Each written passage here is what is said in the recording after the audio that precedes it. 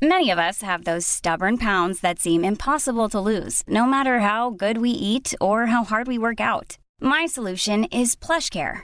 PlushCare is a leading telehealth provider with doctors who are there for you day and night to partner with you in your weight loss journey. They can prescribe FDA-approved weight loss medications like Wegovy and Zepbound for those who qualify. Plus, they accept most insurance plans.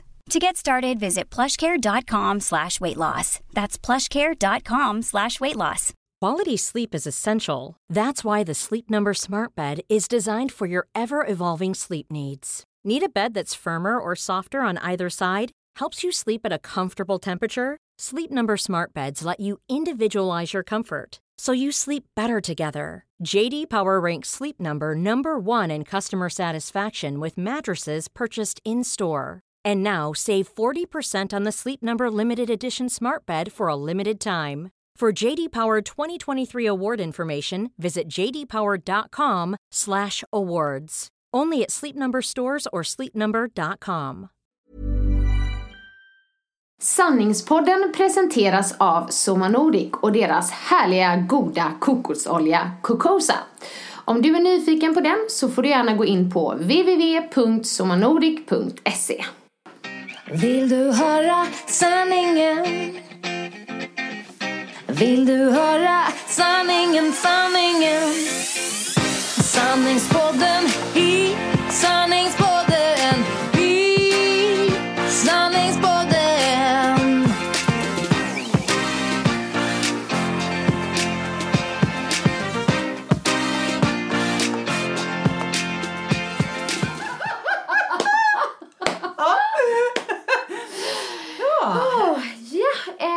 Ja, kära vänner. Jag och Åsa då, Sanningspodden. Vi har satt i system att vi måste göra något misstag varje gång vi spelar in den här podden. Ja, det har inte varit så många avsnitt och redan kan det kännas tröttsamt att det händer så ofta. Man borde sprida ut dem lite mer. Ja, vi tänkte så här, men i början gör vi lite rookie-fel. Nu är det vad blir det, 5:e avsnitt då? Nej, så här var det. Jag ska berätta. Vi tänkte bara ha lite framförhållning. Åsa skulle resa iväg, jag skulle resa iväg. Så vi slog 2 flugor i en smäll förra gången och spelade in 2 avsnitt. Precis. Och det är inte svårt direkt för vi har så mycket att prata om, tycker vi själva igen. Så att det var kul. Ja, och sen så liksom lyssnar vi igenom och jag bara, men det här blir jättebra. Och så bara, jag lägger ut då på söndag innan vi åker och ska jag gå en morgonpromenad på måndag morgon. Och jag bara sett på och så bara, nej men är det här rätt avsnitt? Inte det här typ det som skulle läggas i nästa vecka egentligen?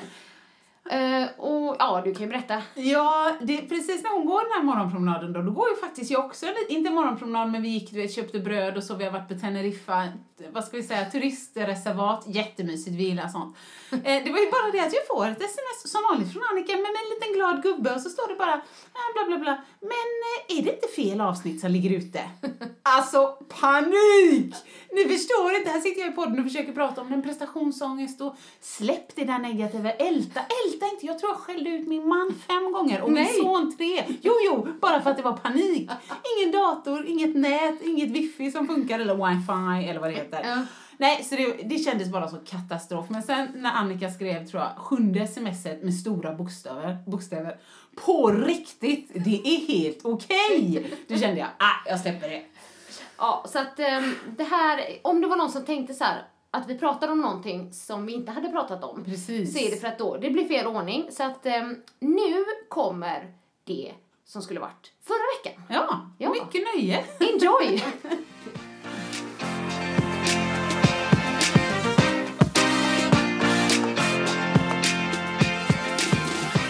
Hej! Välkomna till detta avsnittet av Sanningspodden. Hej!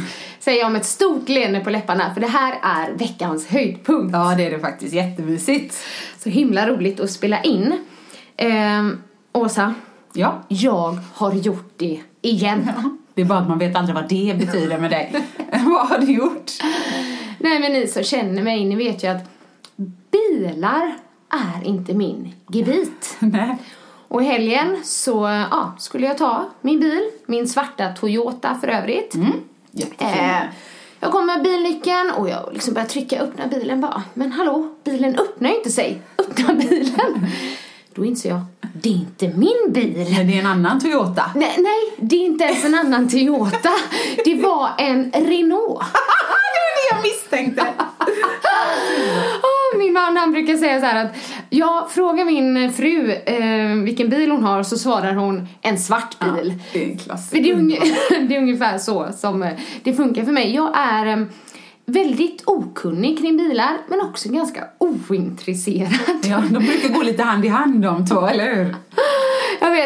Jag vet inte, det har hänt så mycket sådana grejer. När jag träffade Mikael, min man, så han gillar ju bilar väldigt mycket. Och han har en Audi TT som han älskar.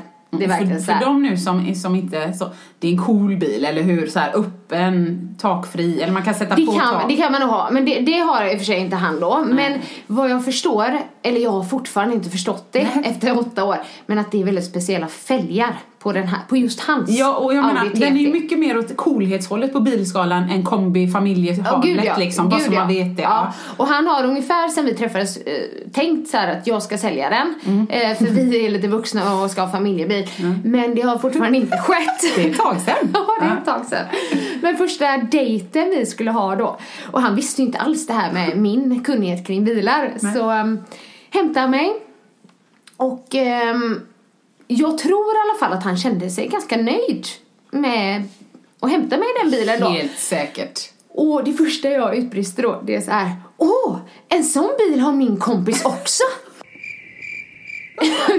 Fast det här är roligt på 2 sätt. För redan då var det som att liksom sticka kniven i Mikaels kan inte han hjärta. bara få ha sin speciella bil? Och vrida om, för att det var speciella fälgar. För det är liksom inte bara Audi TT, utan det är de här fälgarna. Så det var liksom så här, tror jag.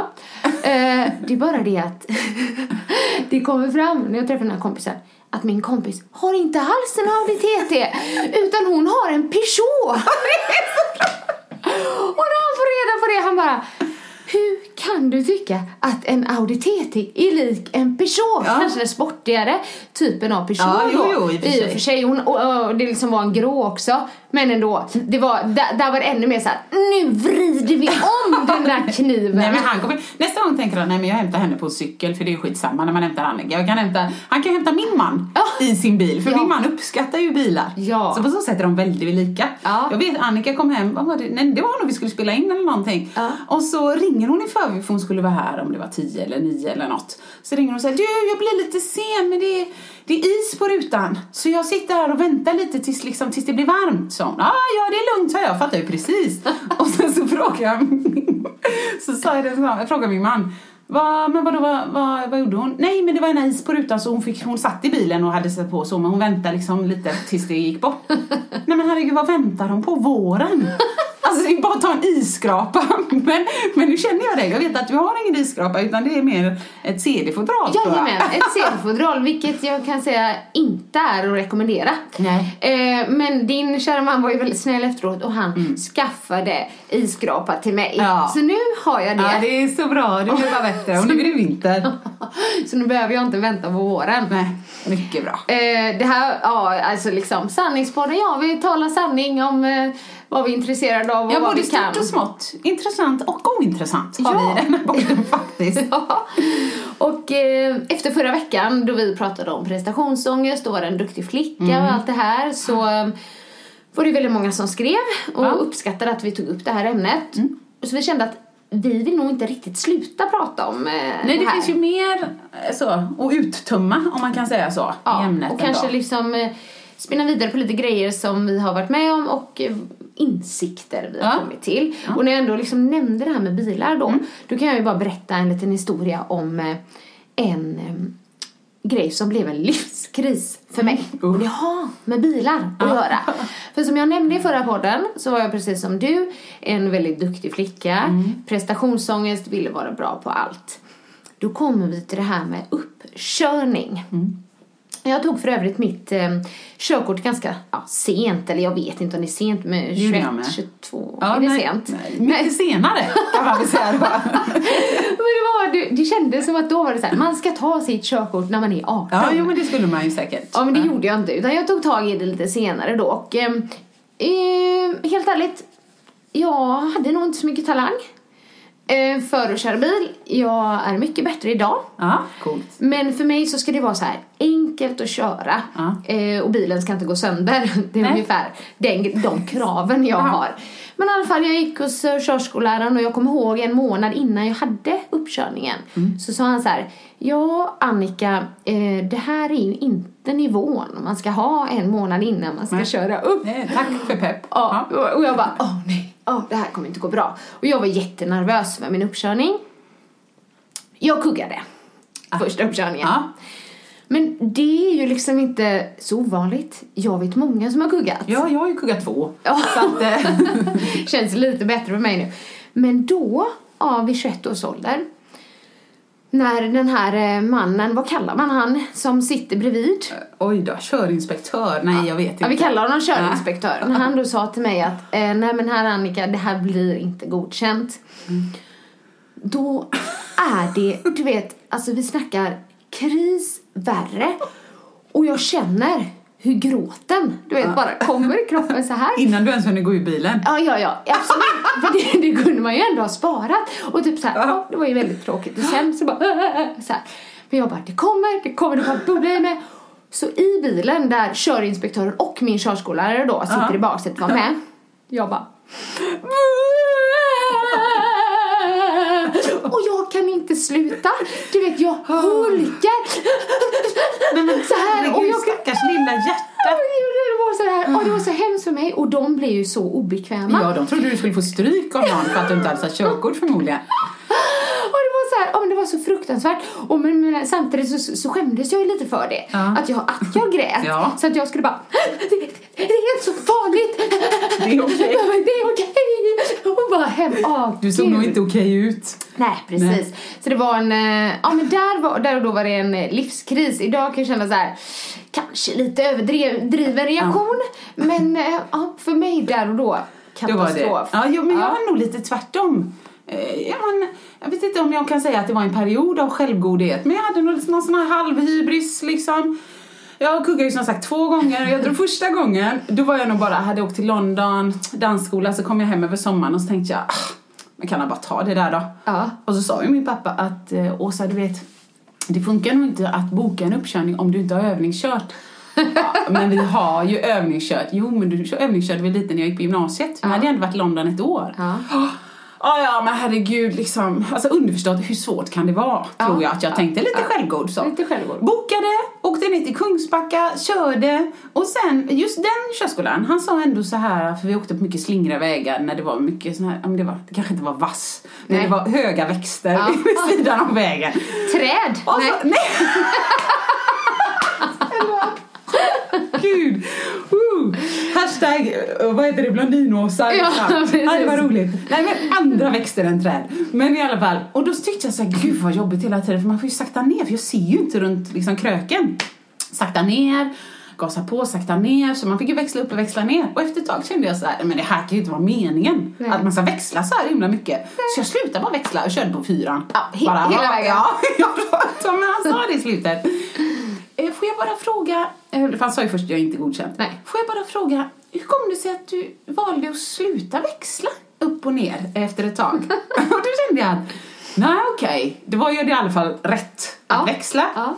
Men då, han sa typ så här, om det var, inte vet jag, 7 punkter eller något som var fel.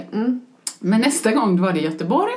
Så fick jag en stram dam, höll jag på att säga. Hon var säkert jättetrevlig, men hon blev väl stram efter den här dödenupplevelse med mig. Men hon, jag tror jag kuggade på 21 punkter. Hon sa inget mer. Förlåt att jag skrattar. Hon sa bara så här, det här är inte godkänt. Att köra bil kräver att man har en viss självbevarelsedrift. Alltså hon tyckte uppenbarligen att det var a death wish att utåka med mig. Så att sen, jag tror det var till och med efter jag kom hem från London, så jag var nog 24 till och med. Okej. Men då faktiskt gick jag i körskola. Och då gick det bra. Kanske skulle bara gjort det från början. Men nej, tyckte bara, svårt kan det vara, så där tråkigt ut. Och så, och det var ju det jag skulle säga, att jag var ju tvärtom. Istället för som du tyckte det var en kris. Jag tyckte snarare tvärtom att du tyckte de var i huvudet, eller? Ja, men i stort sett. Jag sa ju bara så här, när pappa sa så här, hur gick det nu då? Med tanke på att du körde upp och du inte liksom hade övat. Men alltså pappa, helt ärligt ändå. Jag kommer bo typ sen. Jag kommer inte bo här i alla fall. Så jag kommer bo kanske i Stockholm eller London eller någonting. Alltså jag menar, där åker man bara tunnelbana. Du behöver inte det då. Jag låter jättesympatisk och smart framförallt när jag hör det här i efterhand. Men så var sanningen.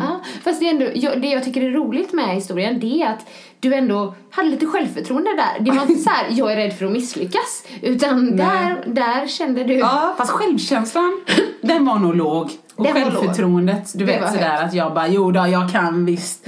Fast det var inte riktigt förankrat. Nej, så. men du hade ingen prestationsångest då inför uppkörningen? Nej, för jag håller på med dans. Jag kan dans liksom. Nu håller jag på att slänga med håret om ni undrar. Liksom sådär. Nej, för det här andra med bilar och sånt, det är inget jag behöver kunna. Och då kan inte jag misslyckas. Jag bryr mig inte. Nej. Okej, men i och för sig, det låter ganska skönt för min del. Jag har inte riktigt haft så avslappnad inställning till mycket grejer jag har gjort i livet. Kanske nu när man kan skratta lite åt sina misstag och sådär. Och du sa lite med också att du ville vara bra på, eller det ville jag med, men just allt. Det måste vara jättebetungande. Ja, det var det då. Och det här som du berättade om förra gången, att du var så rädd för att dels andra skulle tycka du var dålig, och för att misslyckas. Så du ville inte spela brännboll. Utan du gick ut och sprang 5 kilometer istället. Fast egentligen kanske du ville spela brännboll. Men du ville inte visa sig att du inte kunde slå. Eller kasta eller fånga. Precis. Och just när det gäller idrottsliga grejer så har jag väl haft det självförtroendet att jag har tänkt att men jag är bra på det här. För jag tyckte att jag var bra på mycket.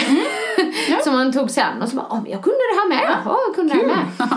Det är bara att man väl har gjort ett misstag då, som kanske tillhör lite, vad säger man, det området där man förväntar sig att vara bra. Då har det på något sätt blivit ännu större. Ja, men det förstår jag. Och när jag läste till lärare på universitetet då, så när började jag på universitetet? Jag tror det var 21 kanske, 20 eller 21.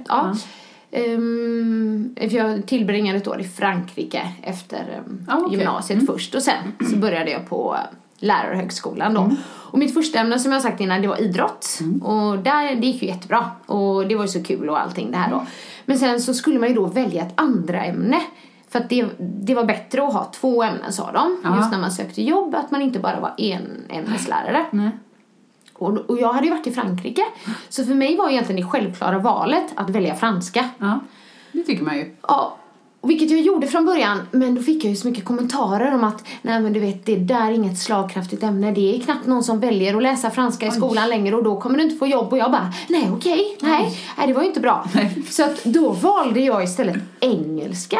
Ja, vilket också är kul, men det kanske inte var det du var sugen på. Det var inte det jag var sugen på. Utan jag bara tänkte, men det är bra helt enkelt för när jag ska söka jobb. Kommer till engelskan på universitetet då. Van att briljera i andra ämnen. Får det första dagen då allihopa ett oförberett prov. Okej. Oförberedda prov, det är något av det värsta jag vet. För är man den här ambitiösa skolflickan, så är man ju van att liksom kunna plugga sig till. Att ha kontroll på om man ska vara bra eller dålig. För jag var aldrig, det låter ju hemskt, men jag var aldrig nervös när jag skulle in till ett prov tidigare. För jag visste att jag kunde det så bra. Så att det fanns inget utrymme för att misslyckas. Därför är oförberedda prov för mig bara, alltså det är så läskigt och fruktansvärt. Så jag gjorde det oförberedda provet. Men jag tänkte, men det gick för bra. Jag fick IG. Jag känner det. Och Annika Sjös vägnar, 21 år gammal. Katastrof! Ja, det var det. Oj, men jag vågar liksom inte säga det riktigt till någon heller. Så här, nej, men det gick inte så bra. Så här. Du vet, annars var jag ju den som var så här, hur gick det för dig? Ja, hur gick du? Det var så odrägligt. Inte då. Och då kan man ju tänka så här att man kan se lite, att man blir lite revanschsugen. Och bara, men det här ska jag göra. Nu ska jag lära mig att bli en bra engelska lärare. Och lära mig bättre engelska då än bra, vad jag uppenbarligen hade. Men det gjorde jag inte. Vad gjorde du? Jag slutade. Jag slutade och plugga engelska. Och jag valde franska. Ja, men det var väl bra? Ja, på ett sätt var det bra. För det var egentligen det jag tyckte var lite roligare. Men jag kan verkligen erkänna att hade jag fått väldigt bra på det där engelska provet, då hade jag förmodligen gått kvar. Ja, säkert. Men jag är lite, alltså jag är förundrad över det här. Varför är vi så rädda för att göra misstag? dels att någon annan ska se, men också inför oss själva. Liksom, varför är det så? Ja. Varför är det så? Ja. Nej, vet inte, det är väl det här som du säger, prestationsbaserat självförtroende eller självkänsla. Ja. Att när jag gör något dåligt så är jag dålig, och det är en jättejobbig känsla att gå runt och bära på att jag är dålig. Ja. Jag försöker jättemycket med min son också och prata om när han gör något dumt. Liksom. Nu gjorde du, det här var dumt gjort, det här är ett dåligt beteende. Liksom. Jag älskar dig och du är en fantastisk person, men nu gjorde den fantastiska personen något dumt. För då kan man alltid välja bort det. Att man försöker, och även om det är någon i skolan så är någon, men hittar jag på Orvar är dum. Liksom. Ja, Orvar är säkert en jättehärlig kille, men han gjorde något dumt idag. Ja. Att man försöker bara så att man ger dem den starten i livet att inte sätta ihop sig själv med sina misstag. Nej. Men det måste vara något sånt att man går runt med molande känsla i magen av att nu ska vi se, vem var jag igen? Jag var hon som sög på engelska. Det är jag. Det är hela min identitet just nu. Jag var misstaget som vi sa förra gången. Som Mia Törnblom säger. Ja. Jo, jag önskar lite faktiskt att man kunde vara som din man. Ja, underbar. Jag vet vad du tänker på. Ja. Det är ju så här nu att jag har ju börjat köra morgonklasser igen. Underbar, eller nej, fråga mig innan klassen och jag vill döda någon. Morgonklasser i pump, body pump kör jag då. Och innan klassen så är jag så här, vem är det satans flanet som har lagt det här schemat måndag och fredag morgnar? Men efteråt så är jag ju überlycklig. Hur tidigt är det? Nej, men det är 8:30, så det är ju snarare en förmiddagsklass. Ja. Du bara morgonklass, jag tänkte typ 6:30 att det är 6:30, 6:15 kanske. 8:30. Nej, men då ändå så, min man han är såhär, nej men gud vad trevligt, jaha, ska min fru köra klass? Nej men då, ja men jag är med älskling, jag är med, vad ska vi träna? Ja, det spelar liksom ingen roll om jag hade sagt tabata eller yoga eller min fru ska, nu ska jag tränas. Liksom. Så han hänger ju med. Ja. Du vet, kommer in där, skitnöjd. Handduken över axeln, glad, hälsa på folk, hej, liksom. Ställer sig längst fram i mitten. Och jag är väl jättenöjd med det är ju min maj. Sen blir jag ju lite nervös när han är med och så också, men det funkar fint liksom. Men redan där tänkte jag säga, jag behövde inte ens säga till honom, ställ dig någonstans där du ser mig, brukar jag ju säga till nya. Sen vill de gärna stå längst bak, men du säger, du får ändå se till att du har bra liksom sikt och så. Nej, längst fram, kör bara. Men du vet, som första, älskling, jag vet att du lyssnar på denna podden, men det här är för roligt för att vi inte ska dela med oss till världen. Nej, men då kan han liksom upp med en vikt, ner med en vikt. När vi var nere i en rodd, då var han uppe. Det var liksom, jag såg på honom i ögonen, herregud vad kan du bestämma dig för vilken rörelse du ska göra? Det är lite så frivändningar funkar, va? De behöver ju komma upp för att gå ner och tvärtom. Men i utförsmåten, bara lite långsammare. Kanske.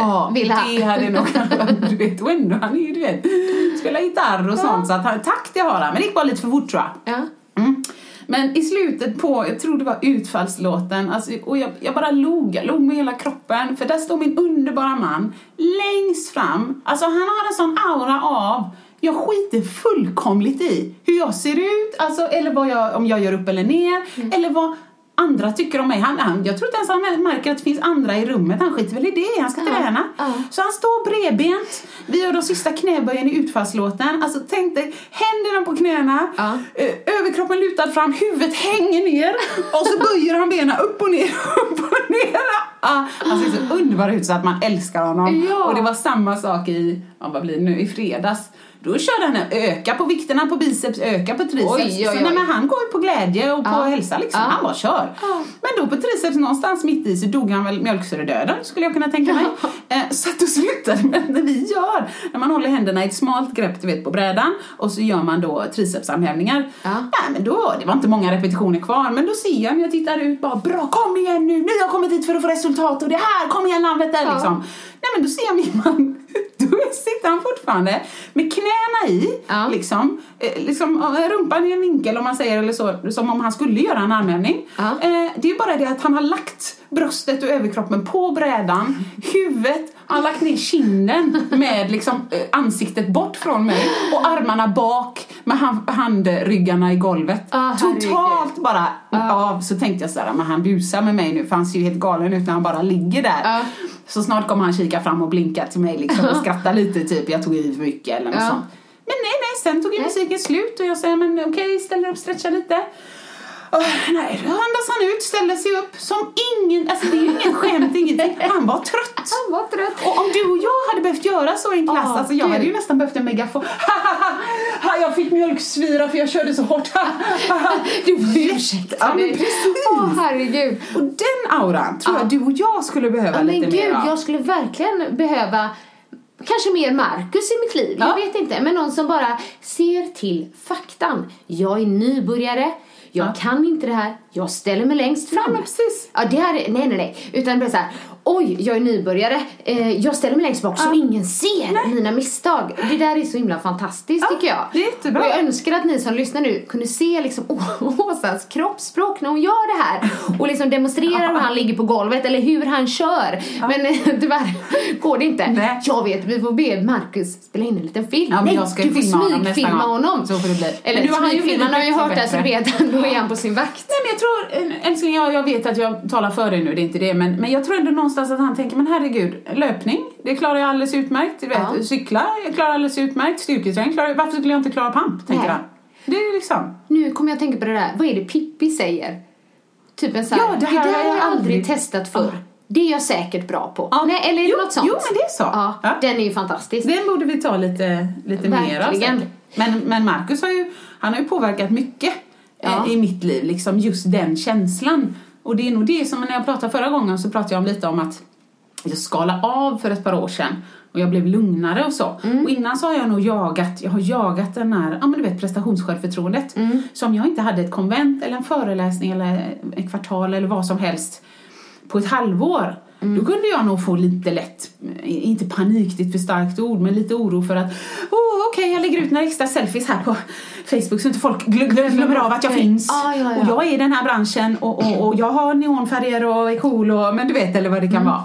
Men det har jag inte längre. Eller någonstans. Och Marcus hjälpte mig väldigt mycket att bekräfta mig för den jag är. Och fatta att han gillar mig.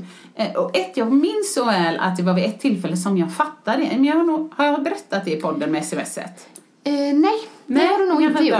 Jag vet om det. Ja. Så vi håller det hemligt. Ja, nej, men det var det i alla fall i början när vi träffades. Och så ja, men du vet som man gör, man skickar lite sms och så skickar väl jag något sms som var lite så här halvt, vad ska man säga, lättklätt eller så i alla fall. Kanske någon rosa, någon bio. Sexig, men du log. Jo, såg inte allvarlig ut. Nej, sen hade han ju frågat, är du sjuk? Hade jag fått tillbaka då. Nej, men så skickade jag kanske det och sen lite sån här slängkyss eller någonting. För då bodde ju han i Stockholm och jag bodde i Göteborg. Så då kunde det vara lite mysigt få sånt. Och då ändå, om man ska säga med den erfarenheten jag har av män i mitt liv.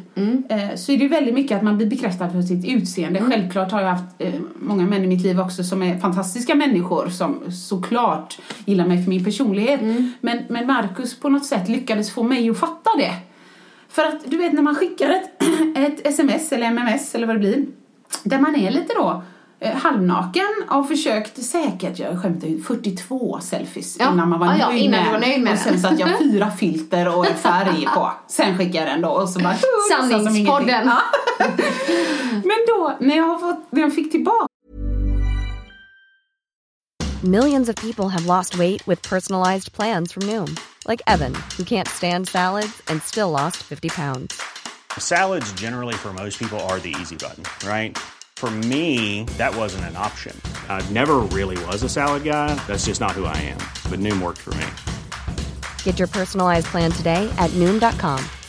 Real Noom user compensated to provide their story. In 4 weeks, the typical Noom user can expect to lose 1 to 2 pounds per week. Individual results may vary. Quality sleep is essential. That's why the Sleep Number Smart Bed is designed for your ever-evolving sleep needs. Need a bed that's firmer or softer on either side? Helps you sleep at a comfortable temperature? Sleep Number Smart Beds let you individualize your comfort, so you sleep better together. JD Power ranks Sleep Number #1 in customer satisfaction with mattresses purchased in-store. And now save 40% on the Sleep Number Limited Edition Smart Bed for a limited time. For JD Power 2023 award information, visit jdpower.com/awards. Only at Sleep Number stores or sleepnumber.com. Planning for your next trip? Elevate your travel style with Quince. Quince has all the jet-setting essentials you'll want for your next getaway, like European linen, premium luggage options, buttery soft Italian leather bags, and so much more. And is all priced at 50 to 80% less than similar brands. Plus, Quince only works with factories that use safe and ethical manufacturing practices. Pack your bags with high-quality essentials you'll be wearing for vacations to come with Quince. Go to quince.com/pack for free shipping and 365-day returns. Så förväntade jag mig kanske en smiley som lyfter på ögonbrynen eller en vissling eller typ hallå sötnos eller snygging eller du vet, vad fin du är. Nej, då får jag tillbaka så här. Hej älskling. Punkt. Förlåt att jag skrattar. Nej, men det var väldigt roligt. Jag tror jag satt säkert i 10 sekunder bara titta på sms:et och tänkte jag nej. Och då blev det ju så. Nej, det var en ful bild. Eller nej, det var dumt. Eller nej. Nej, men sen när jag frågade honom förlåt, var det inte bra eller skulle jag inte ha, det var opassande eller. Nej, det var jättefin. Jag blev jätteglad. Ja, för du skrev hej till mig. Ja, men du vet, han förstod inte alls vad jag menar, för det var som att du skickar ju dig själv till mig som är liksom kontaktsökeri, självklart, eftersom han bodde i Stockholm så. Och då vill ju jag ge dig kontakt tillbaka. Men hej älskling! Ja. Och där någonstans fattar jag att bara, men nej, han beter sig inte som majoriteten av män som jag har träffat i mitt liv. Det här är något speciellt. Och det var väl också där någonstans som jag tänkte så här, det här ska jag nog behålla. Ja. Det här ska jag. Så då någonstans där började tanken komma att jag måste fria till honom och så. Ja, det gjorde jag ju sen med. Och det är så härligt att höra. Man tänker att det är många män som friar till kvinnor. Men du friade till honom. Ja, men det gjorde jag. Och det kan vi ju ta här. Man kan prata om vad man vill i samhället. Ja, visst. Men det gjorde jag. Och det var faktiskt, han blev lite chockad. Och det kan man ju bli oavsett. Men vi var i Stockholm. Det var jul 2012 tror jag. Så hade jag fått en Karen Millen-klänning i julklapp av honom. Och jag var jättenöjd. Den var lite för liten så vi skulle gå och byta den. Och så skulle vi gå på bio den 22 december. Och det var snö och lite som här jättemysigt i Stockholm. Men han var lite så här, så är jag jättenöjd att du gillar klänningen och så. Men du ska inte liksom, om vi går och byter den på vägen till bion. Och så kan du ju liksom ha vanliga kläder på dig under tiden. Men det var jätteviktigt för mig att jag skulle ha med mig liksom. Men om det var ett par klackskor eller skulle ha med mig och så. Så det slutar med att vi går och byter den där på Biblioteksgatan eller vad det är. Går förbi NK, tar en korv. Och sen upp till vilken bio det nu var där. Och så skulle vi se Hobbit. Och sen efter skulle vi gå och käka. Och jag vet i efterhand att Marcus tyckte det var så jäkla mäckigt. Men herregud, varför ska hon in på en biotoalett och byta om? Vi har ju varit på restaurang för, alltså kom igen. Men han håller god ton. Ja, men självklart det var roligt att du tycker om klänningen. Och att du vill vara fin. Och, så att jag går in där, knör in mig, byter om, tar en selfie, lägger ut såklart. Nej, jag kommer inte på någonting roligt att säga där. Men jag tänkte att du skulle ha någon sån här hashtag. Det borde jag haft. Ja. Jag ska faktiskt gå in och kolla vad det stod där. Men jag tror inte det stod något särskilt. Nej, och sen då steg iväg i snömodden i min Karen Millen-klänning. Frös ju som ett as. Så gick vi till Mästrander, skulle käka lite där på restaurangen. Och sen då någonstans vid förrätten, då har jag ändå förberett lite tycker jag. Så då, han gillar öl, min man. Gärna såna här, men speciella öler eller lite intressant med någon historia. Jag är väldigt intresserad. Ja, så jag hade ju varit på systemet och fått dem att beställa eller importera en öl eller så. Så då så sa jag så här, jag skulle vilja liksom fråga dig lite. Och han bara, okej liksom. Så då satte jag upp den här ölflaskan på bordet. Och då tänkte jag, alltså du vet, han har ju berättat efterhand, så många tankar som går. Nej men snälla söta rara, varför går min flickvän runt med en flaska öl i handväskan hela dagen? Vi har varit ute flera timmar. Och sen är vi på restaurang, så jag tror inte det är jättesnyggt att ha med medhavd sprit till restaurangen. Och jag börjar så här, men det är en, vad det nu var, en amerikansk som bla bla bla. Jättefin, och han nästan puttade den tillbaks till mig för att jag skulle ta ner den i väskan igen. Så liksom, Och då så sa jag så här, men då har vi den här. Och sen så tog jag upp ett par rosa stringtrosor eller lite så här spetstrosor och så la jag dem på bordet. Men då kände jag ju, här börjar Berggren inte bli bekväm. Nej. För att nu är det medhavd sprit och underkläder på bordet. Och Anders är inte jättebrett mellan borden så. Nej. Jaha, säger han lite så här halvstelt. Jag kan se det framför mig. Så då sa jag så, men det här gillar ju du också, om du vet, blink blink, förstår vad jag menar. Typ vart är det på väg? Och så la jag upp en bild på mig och Ebbe, glada givetvis. Och så sa jag så här, det här tycker du om, eller hur? Mig och Ebbe, lite helgmys med öl och så lite hanky-panky eller vuxenkram som vi kallar det så. Det här gillar du, eller hur? Ja, jo absolut, för då har jag ju fattat att det är en grej liksom. Ja. Men sen så la jag upp även en diskborste och ett paket med såna här, vad heter det, näsdukar, Kleenex. Så. Och så sa jag, lite så här är det va, så att mig och Ebbe i mitten. Sen har du så här lite fredagsmys och lite helg och det härliga livet semestrar. Sen har du lite hanky-panky och lite vuxenmys. Men sen har du även vardagen och det är det som diskborsten ska symbolisera. Och så har du de här Kleenexarna eller näsdukarna. För även om man inte tror det nu i början när vi ses mycket. För att jag är för de flesta som träffar mig. Det är så mycket glädje och så. Men jag lipar något så in i bängen mycket. Jag med. Jag är så känslig. Du vet, jag kan inte läsa dagstidningar. Jag kan inte se på nyheterna. Nej. Jag kan se en halv överkörd snigel som fortfarande lever. Jag gråter ju igen. Så sa jag, kan du leva med detta? Är detta någonting som du är intresserad av? Vill du ha det här i ditt liv? Men du kan inte plocka bort någon del. Utan det funkar så här. Då sa han, ja men absolut. Och då sa jag, bra. Marcus Berggren, jag kommer gifta mig med dig. Gud, jag ryser. Och sen någonstans kom jag ju på, man ska ju ställa din fråga. En fråga. Så då sa jag så. Han fick bara ta det. Ja, men då jag la till, du vill visst. Du vill visst. Ja, jätteromantiskt. Och lätt att säga nej på det. Jag tror i och för sig inte han ville säga nej, men bara japp. Lite ledande fråga. Men sådär, absolut. Så att någonstans... Och då sa han ändå ja, jag vill visst. Ja, men jag upplever det så. För vi gifte oss. Jag minns inte riktigt.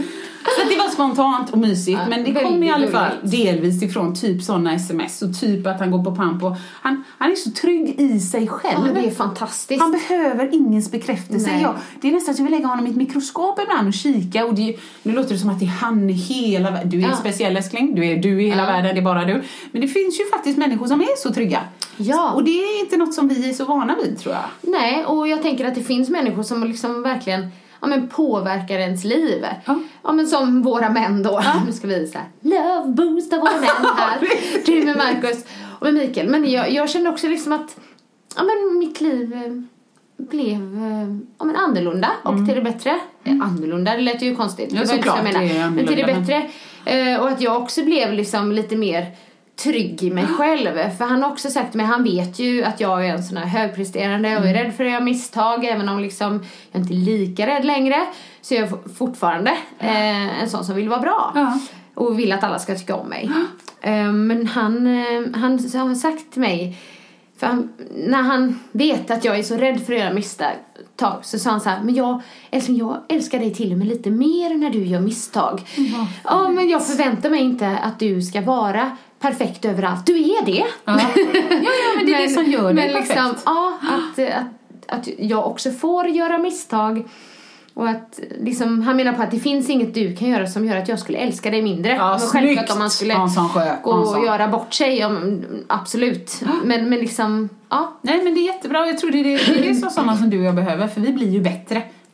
Då vågar man blir inte så hispig. Och det var det som vi sa också. När jag tänkte så här, man blir inte så hispig och så orolig hela tiden. Nej. Någonstans kan jag känna att den här oron ibland för att vad alla ska tycka om mig, den kan övergå i någon sorts självupptagenhet eller ibland gränsfall hybris.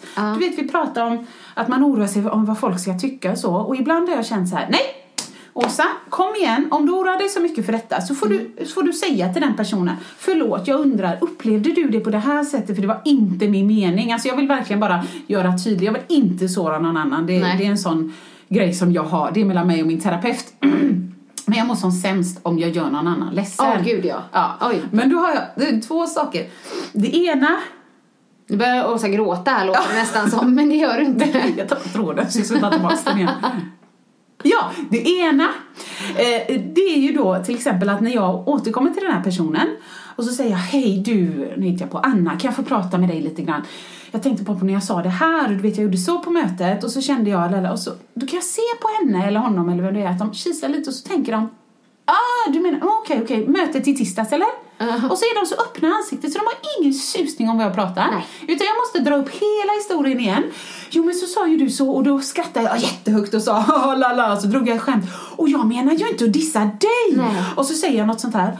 Och du vet, de tittar bara på mig så här, jaha, nej, det tänkte jag inte ens att det kunde tolkas så. Så för det första har jag talat om för dem hur det skulle kunna tolkas. Jag kanske faktiskt menar det. Och sen, att liksom på något sätt så förstår jag, hon har inte gått och tänkt på det här överhuvudtaget. Nej. Det är jag i min värld, i min sanning som bara, oj vad jag har påverkat Ja, och du har henne. gått och mått jättedåligt över det. Ja, hon bryr sig inte. Nej. Men när du berättar det, då känns det som om du pratar om mig. Ja, det är lika. Det kanske är lite lika där. För att jag har alltid varit så här, men rädd för att göra människor besvikna och att de ska vara arga. Och jag har gått med det där dåliga samvetet om att jag har sagt något fel. Oj, tänk om den uppfattade den saken så. Ja. Och så mår man dåligt själv. Och liksom, men hela världen handlar inte om mig heller. Nej, till slut har vi ju fattat det. Men då innan, det kanske liksom var så att man tänkte det för jag trodde att jag hade gjort någon besviken. Men jag har ju en väldigt klok vän, en av mina bästa vänner, Åsa Nyvall. Det var så fantastiskt att lära känna henne. För att något av det första hon sa till mig när jag berättade om att jag är så rädd för att göra folk besvikna, jag är rädd för att liksom någon ska bli arg eller så på mig. Och då sa hon så här: Annika, jag tar ansvar för mina känslor och så tar du ansvar för dina känslor. Du behöver inte ta ansvar för mina känslor. För att ofta är det så att man bygger upp en bild så som du gjorde där. Att någon har tolkat något på ett visst sätt. Men det är ju min sanning. Ja, det är helt... Men då lägger jag ju min sanning på någon annan. Och så du upptäckte att det var inte alls sant. Nej, utan du har gått och liksom gjort ett problem av någonting som inte var det. Och det har varit så skönt för mig när hon sa det till mig att men du kan inte lägga över någon sanning som är din på mig. För det kanske inte alls är min sanning. Bara släpp det liksom. Ja, släpp det. Eller är det något man vill prata om, kan man väl ta upp och prata om det då liksom. Men inte anta från början och må dåligt över någon har tolkat det här så här och den är så liksom. För det har ju verkligen min... men dels prestationsångest och allmänt hälsa, välmående när det gäller det här att vara en duktig tjej. Det har präglats av ett otroligt stort dåligt samvete. Så mycket. Och framförallt av rädslan, det jag sa innan, med att göra andra besvikna. Och det kan vara liksom så här töntiga saker som man liksom går och förstorar. Men det här, jag tror att folk tycker att jag är lite knäpp. Ja, och det tänker jag inte säga emot. Det vet ju inte jag. Men vad tänker du på då? Men det här är... jag tror jag redan har berättat i min bok i och för sig. Så att det gör ingenting. Det är redan ute för de som har läst den. Men det kan vara så här... Om att jag är på toaletten. En offentlig toalett. Det här kommer bli kul. Vad det är det bajs så skrattar jag. Nej, det är ingen bajs faktiskt. Det är bara kiss. Nej, men jag är på en offentlig toalett. Och så vill jag inte sitta ner på toaletten. Nej. Liksom bakterier och allt sånt där. Så då står jag upp. Och så kissar jag. Och så kan det hända att lite av strålen studsar på mitt ben. Så jag får. Och då tänker jag att jag är dödssjuk. Liksom. Men då är det liksom inte det här. Då tänker jag inte, jag är det. Utan då tänker jag så här, tänk om jag får den här sjukdomen, då smittar jag min man eller mitt barn. Du vet att jag tänker på andra. Fast jag kan säga så här, nu berättar det som nutid. Det här hände för länge sedan. Jag har lärt mig att släppa de här grejerna mycket bättre. Och liksom bara, det hände, jag ser problemet, passera förbi. Snyggt. Du vet den här grejen. Men jag har gjort det och jag tycker det låter helt knäppt när man berättar det. Och inte för min skull, utan jag tänker på andra i sin tur. Och så här, Nej, visst. Jag kan ju liksom skälla ut min man för att, du vet, någon liten grej och han är så här, vad händer nu? Nej, men om alla gjorde så och det blev till exempel så här och så började det töja plötsligt och så, men du vet, nej men förlåt älskling, men det är jättelångsökt. Alltså, så jag kan också ibland bara se problemen. Men jag håller med dig, och just det här med att göra någon annan besviken eller att ska drabba någon annan. Men jag fick man kan inte säga tips. Nej. Men det kanske hjälper någon där ute i poddeten. Men jag hade ett förhållande i London som jag gjorde slut på lite innan jag åkte hem, men ändå. Och jag upplevde att han blev förkrossad. Det var fruktansvärt. Och det blev han säkert. Jag menar inte att ta bort den känslan från någon. Men jag mådde väldigt dåligt över detta. Och sen så började jag på danshögskolan och så träffade jag min härliga väninna Linda, heter hon. Men till slut så tror jag att hon blev så trött på att höra detta malande om vilken fruktansvärd människa jag är. Och stackars honom. Och nu är han där. Och nu regnar det också i London. Och du vet, så.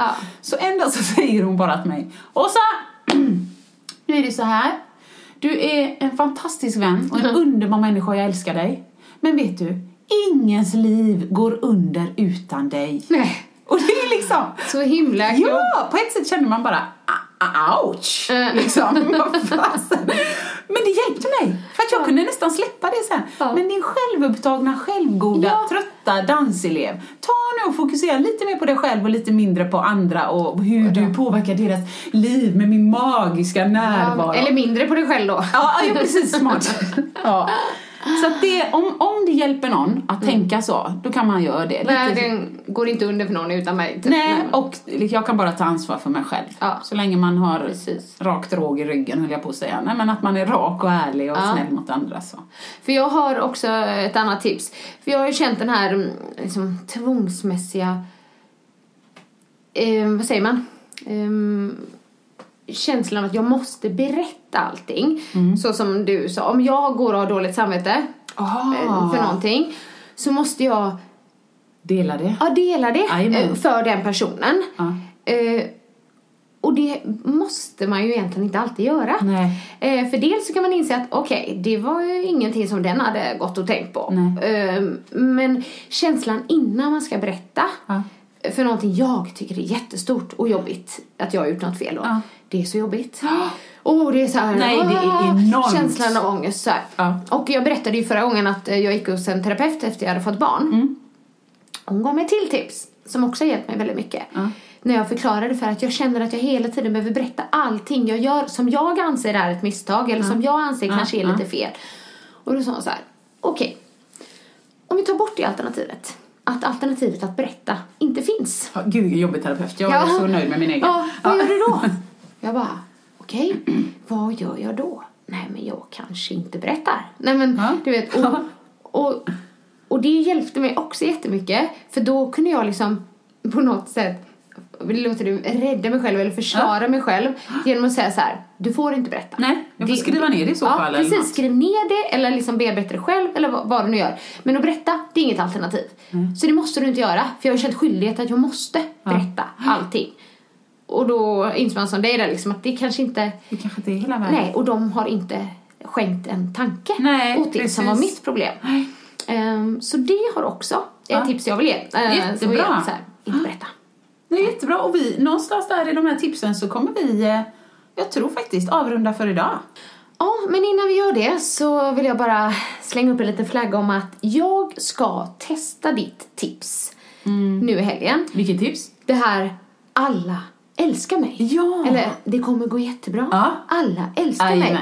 För nu i helgen så ska jag ha en föreläsning för 4 000 personer. På engelska. Okej! Oh my god! Snyggt, säger jag liksom. Och jag står hemma nu och övar högt framför spegeln. Och vissa ord har jag lite svårare med. Andra går lite lättare. Men jag ska verkligen testa ditt tips och se om det gör någon skillnad. Så stay tuned på den. Superkul. 4 000. Det är mer än hela golvet på Globen, vet jag. Det är mycket. Ja, jag ska ju göra det. Jag är ju ambassadör för ett fantastiskt företag som heter Forever.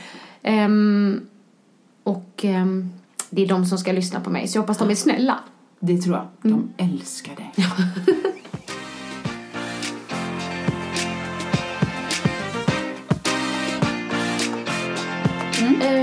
Så ville vi bara prata lite om våra sponsorer. Ja, för att det är ju en del av er som har ställt frågor så här: vad gör jag med kokosoljan? Jag vill vinna, men vad ska jag göra? Vad ska jag göra? För att jag har använt kokosolja i flera år. Och framförallt Cocosas kokosolja. Och den finns ju både i kokosolja som smakar kokos. Men det kanske man inte vill att allting man lagar mat, eller all mat man lagar ska smaka kokos. För det har jag också fått, men gud vad äckligt, ska det smaka kokos alltid? Typ köttfärssås kokos. Inte så gott. Men det finns även en neutral. Och det är liksom kallpressad kokosolja då. Och många som inte känner till kokosolja så bra tänker att, men gud, det är ju mättat fett. Det ska vi ju inte i hemkunskapen. Ja. Du sa de bara, absolut inte äta mättat. Bara omättade fetter. Och kokosoljan är ett mättat fett. Men det är skillnad på mättat och mättat fett. Så typ om jag tar fettkanten på bacon så är det inte samma som kokosolja? Det är inte samma som kokosolja. Utan nu kommer lite näringslära här. Ja, men kör bara. Ja, jag kör. Jag lyssnar. Fettsyror. delas in i 3 olika. Korta, medellånga och långa. Och av de här 3, så de korta och de medellånga, de är sådana, man kan säga att när de kommer in i kroppen så förbränns de lätt i kroppen och lägger sig liksom inte som fett så lätt. Och rimmar också. Ja, som fett så lätt. Inte i fettcellerna då, utan de förbränns snabbt. Och man kan säga, de är också bra för vår kropp, eller kokosoljan är bra för vår kropp. Innehåller bland annat laurinsyra som sägs ha bra effekter på immunförsvaret och så. Men det som man då tänker med mättat fett, det är att kanske man säger då att allt mättat fett ska vi undvika. Men så, det stämmer inte. Nej. Utan just de här medellånga och korta är det de som är det är de som är i kokosoljan. Och en annan bra grej med dem, och det är egentligen mättat fett, och det här gäller egentligen allt mättat fett, men det är att man kan bra värma upp dem till höga temperaturer. Så man kan steka i dem och man kan ha hög temperatur i ugn utan att de härsknar. För de omättade fetterna som är bra i sig, liksom avokado, olivolja, allt det här, de är jättebra. Men när man värmer upp dem högt, det har jag hört faktiskt. Kan faktiskt inte exakta temperaturen, men jag tror att det liksom ligger över så här 200-225 grader där. Då kan de lättare härskna. Och vad gör det i min kropp då? Ja, men då kan det ju skapa såna här funny fat som man säger. Så, men transfetter och så, som inte är bra för vår kropp. Jag förstår. Så de är jättebra att ha kalla och ringla över sallad eller sådär. Men varma, då funkar kokosoljan superbra. Ja, men nu kommer det här då. Ja. Nu vill jag imorgon. Nu vill du. Ja, och nu hittar jag inte på, utan nu ska jag göra klipppotatis och kycklingar till min lilla 3-persons-familj. Ja. Och då tänker jag ju så här, för jag har ju massa roliga, jag har kokosolja med chilismak, med vitlökssmak, med citron och säkert någon mer. Men så står jag så här, chili verkar ju inte svintråkigt på typ kyckling med potatis. Men så tänker jag, vitlöken är nog också bra. Kan man få lite så här praktiska tips? Ja, jag tänker, du kan absolut ha egentligen både chili och vitlök på kycklingen. Men på potatisen, så du. Nu ler hon. Ja, vi gjorde det här i somras. Både på sötpotatis så kan man göra det på vanlig potatis. Om man inte gör klipppotatisen så kan man göra det som heter crushed potatoes. När man kokar och den är potatis. på engelska, denna rätten. Ja, precis. Ja. När man tar en kokt potatis och så krossar man den bara. Man trycker ner det typ med en gaffel. Och där i lägger du en klick vitlökskokosolja. Jaha, du bara gör en sån kross i mitten. Ja, precis. På alla. Och så lägger du en klick vitlöksolja. Där är vitlöken perfekt. Lite flingsalt över. In i ugnen 20 minuter, 225 grader ungefär. Och det är så gott. Så till potatis och så då brukar jag använda vitlöken framförallt. Men jag ska prova detta. Ja, men det ska du göra. Bildbevis kommer. Bildbevis kommer. Sen så använder jag ju mest den som smakar kokos. Det har jag mest till bakning och så. Så. Men det förstår jag, det är ju gott. Du smakar liksom, om man vill gilla den här kokossmaken. Och sen har jag en annan tips också. Och det här tycker jag, men det här är ju lite trendigt i USA. Och det är det som kallas bulletproof coffee. Har du hört talas om det? Nej, jag är ju inte trendig varken i Sverige eller USA. Men då gör man så här, då kokar man en kopp kaffe. Det finns ju något som heter bulletproof coffee, alltså kaffet också, men det behöver inte vara det. Det kan vara vanligt kaffe. Okej, det är typ som Karls. Nej. Ja, jag vet inte, men det ska ha massa. Det är special. Ja, precis, det är lite special. Då kokar du en kopp kaffe. Så häller du i en mixer om du har någon form av mixer hemma.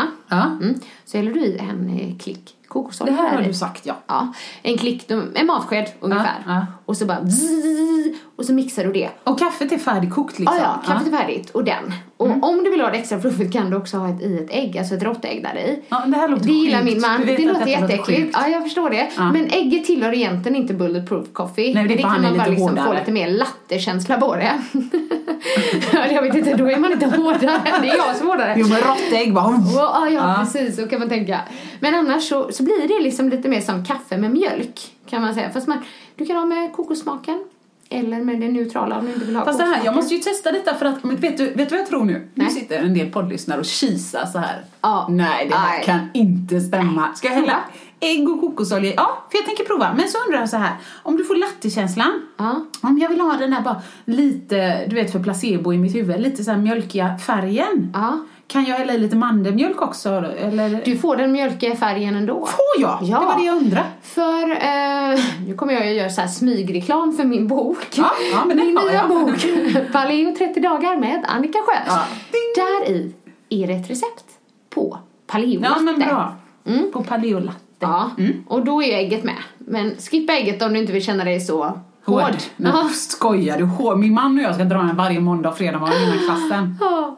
Så egentligen kort och gott, mera kokosolja åt folket. Ja. Och kan jag säga så här nu, det tror jag att jag kan säga, att testa gärna. Jag kommer testa detta och ta bilder och grejer och tala om hur det funkar. Men även ni nu som, eller alla givetvis, men speciellt ni nu som vinner detta, så återkom gärna till oss sen och tala om hur det gick. Ja. Och liksom, om ni hittar på lite egna recept och sånt. Men precis. För att jag vet att många till exempel bara tar kokosolja och rätt ner i kaffet och rör om. Det tycker inte jag är lika gott. Jag tycker det krävs en mixer för att göra det där också. Ursäkta. Jag är ju sån här gammaldags. Men typ en sån med bred. Ja, precis. Där man häller grejer från uppifrån. Jag blandar ihop det med matberedare och sånt. Okej. Nej, men det funkar superbra. Ja. Kanon! Kokosa it is. Yes. Vi testar och provar oss fram helt enkelt. Det gör vi. Vi tackar för idag. Det gör vi. Hoppas att ni fick med er lite råd och tips och tankar eller annat skratt, hoppas vi. Ja, sällskap om inte annat som många har uttryckt att man har oss till, och det är vi jätteglada för. Ja. Vi ses nästa vecka. Hej då! Vill du höra sanningen? Vill du höra sanningen? Sanningspodden i sanningspodden i sanningspodden. Vill du höra vad mitt hjärta säger? Sanningen om oss kvinnor, tjejer. Lyfta våra röster för dig. Jag kan vara din syster, tjejen lutade tillbaka. Lyssna på det än man rakar sig. Sanningspodden i sanningspodden i sanningspodden.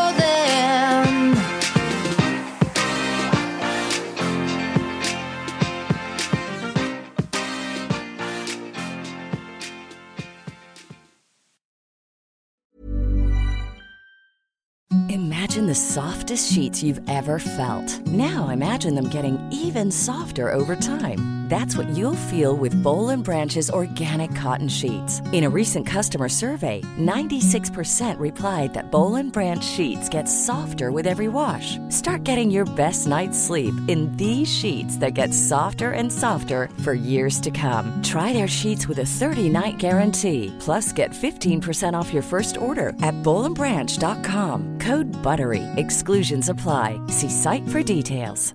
Planning for your next trip? Elevate your travel style with Quince. Quince has all the jet-setting essentials you'll want for your next getaway, like European linen, premium luggage options, buttery soft Italian leather bags, and so much more. And is all priced at 50 to 80% less than similar brands.